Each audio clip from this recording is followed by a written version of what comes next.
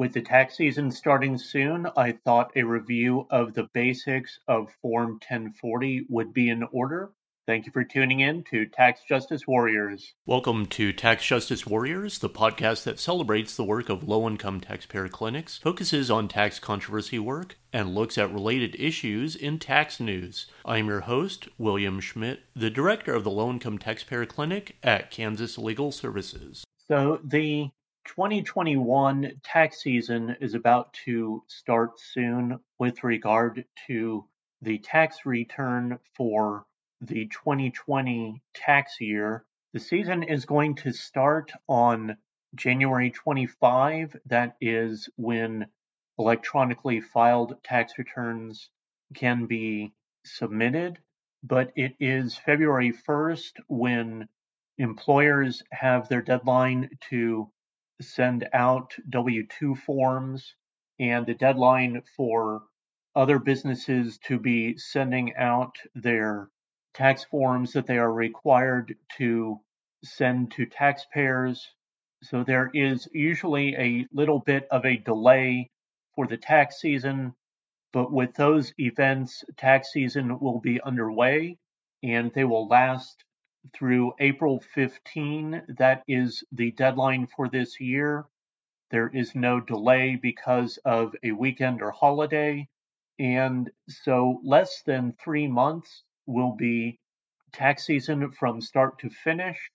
It is amazing how much stress those 3 months can cause to people. And presuming that there will be no delays like last year due to the pandemic, everything will wrap up on April 15 unless someone files an extension or does not file and they have some resulting tax issues because of those choices that they have made. So before long, I will be teaching this semester at Washburn, and I was reviewing in a bit of a crash course with one of the students. And as I did that, I thought this would be a good basic review for the podcast as I went through the Form 1040 and talked about some of the basics for tax filing that are requirements for people as they go through the tax season. So yes, getting started that during the year, if people meet certain thresholds, then a business is required to send them a notice, particularly about income they may have earned during the year. So Form W-2 for an employee, Form 1099 miscellaneous, generally for those who are self-employed or independent contractors. So people who work in the gig economy definitely fit into those categories.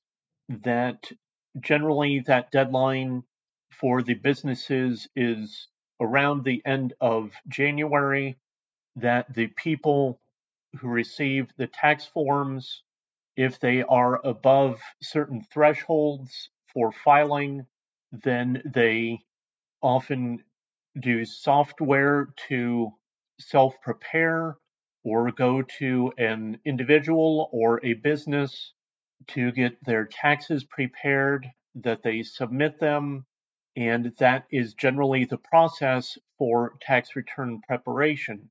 But digging into the Form 1040, and certainly there are other forms that have certain rules, but I often deal with individuals. So I am going to go through and look at the Form 1040, generally looking at certain lines on the form and explaining how those interact for an individual to come to their conclusion on whether they would receive a refund or owe taxes for the particular tax year.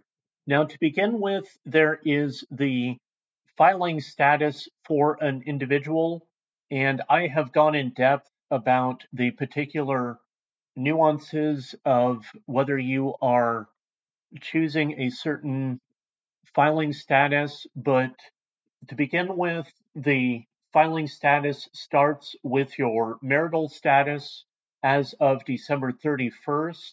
So some of the simpler items to decide are whether a person is single, married, widowed, recently, looking at those qualifications and being sure that they qualify.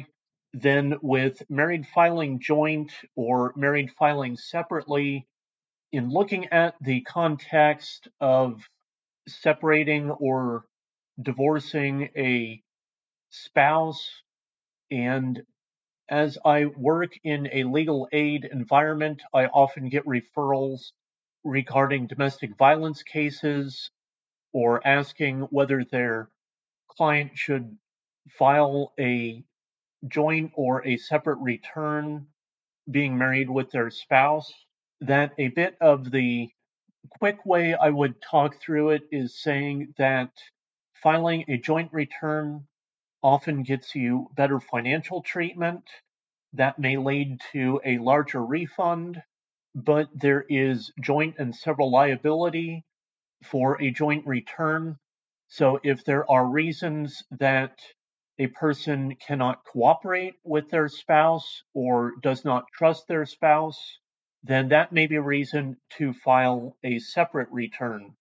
So I have gone over this in depth more with the innocent spouse focus on past episodes, but generally there are thresholds for and rules for filing the different filing statuses. That head of household is one of the choices. I equate it to being a single parent for filing head of household, that generally a person has to be unmarried with a dependent child, but for a married person who has been apart from their spouse for at least the last 6 months of the year, then they could potentially be considered unmarried in order to file as head of household. And that is a situation that I use the example of separated spouses who have not gotten divorced, but they are living apart from each other. That is a prime example of what it was designed for. So at this point, a person has chosen their filing status, they enter their personal information, and then there are decisions about dependents that are applied next. So looking whether a person can choose them as a dependent, and then going into who they can claim as a dependent, that these are all certainly nuanced choices. Part of it with claiming a dependent is whether there is a qualifying child or a qualifying relative. I went over this in its own separate episode.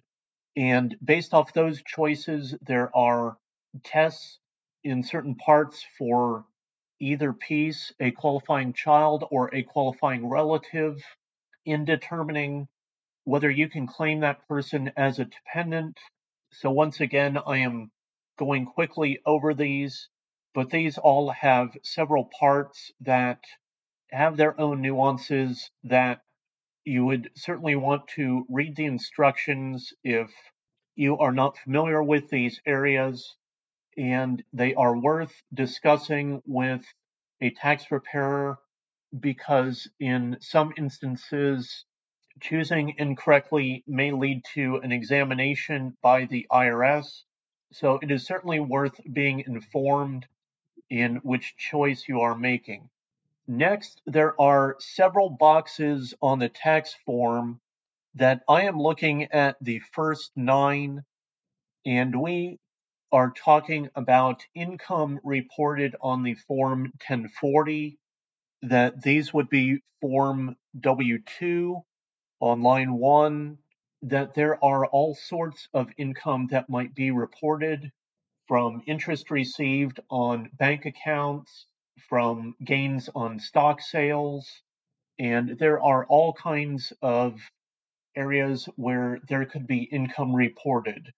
I had learned in taking a taxation of estates and trusts course that over time, in looking at various tax cases, I learned that often to default to thinking of income as being taxable when being examined by the IRS until I could find a specific provision in the Internal Revenue Code that showed that it was not. So when questioning whether there is some kind of income that may be taxable, then there are often ways that the IRS has found that it should be.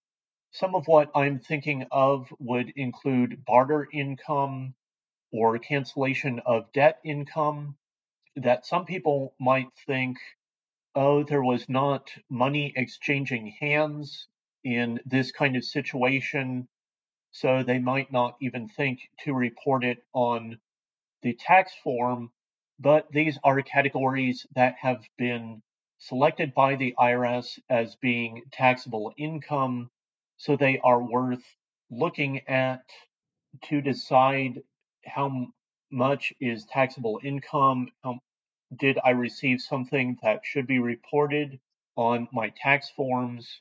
So if there is a question, I would lean to more likely than not, it is likely taxable income and seeing if there is an exception. But if you are questioning it, my guess it is probably taxable income on the tax form. Now, one thing I wanted to go over with regard to, okay, so lines 1 through 9 are totaling up the income. Then on line 10, and bringing in from Schedule 1, there are adjustments to income. So these are some deductions such as student loan interest deduction, self-employment tax, or educator expenses. And for 2020, these include charitable contributions for those who take both the standard or itemized deductions. I believe it is a maximum of $300 on the standard deduction. But after those adjustments, then you have your adjusted gross income. This is a number that is often used to determine different government benefits. So it is a handy number to be able to find.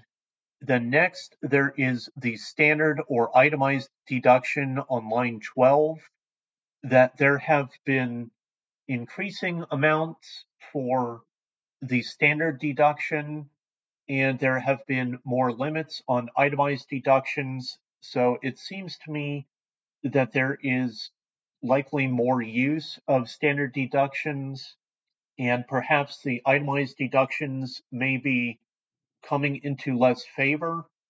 But with those, and then there is a qualified business income deduction, you combine those, and those will greatly reduce the adjusted gross income. And then you find taxable income, which will lead to tax on the next page. So since we are coming to the end of page 1 of Form 1040, I think this is a good place to pause, and I will take up the rest of the form likely in the next episode, and we will continue going through Form 1040 in determining how this applies to people during the tax season. And as I go through the second page, I will give a little bit of guidance with doing tax controversy and resolution work, and this may give you a little bit of tax planning in the future on how to handle things better on income and taxes during the year. But overall, I hope this has provided some education, and I look forward to continuing through Form 1040 with you on a later episode. Thank you for tuning in. Thank you for listening to Tax Justice Warriors. We have a Patreon page if you'd like to support this podcast. Providing monetary support for this podcast helps with expenses like equipment or travel to tax conferences. Supporting this podcast through Patreon comes with rewards, so check out our Patreon page. Please rate or review this podcast because positive reviews help get more people to know this podcast exists. The views expressed on this podcast are not official opinions of the IRS, the Low Income Taxpayer Clinic Program, or the employers of the people who spoke on this program. Your tax situation is unique, so do not take the statements on this program as tax or legal advice. Consult with your own tax professional to provide you with specific advice on your situation. Tune in next time on Tax Justice Warriors for another interesting tax discussion.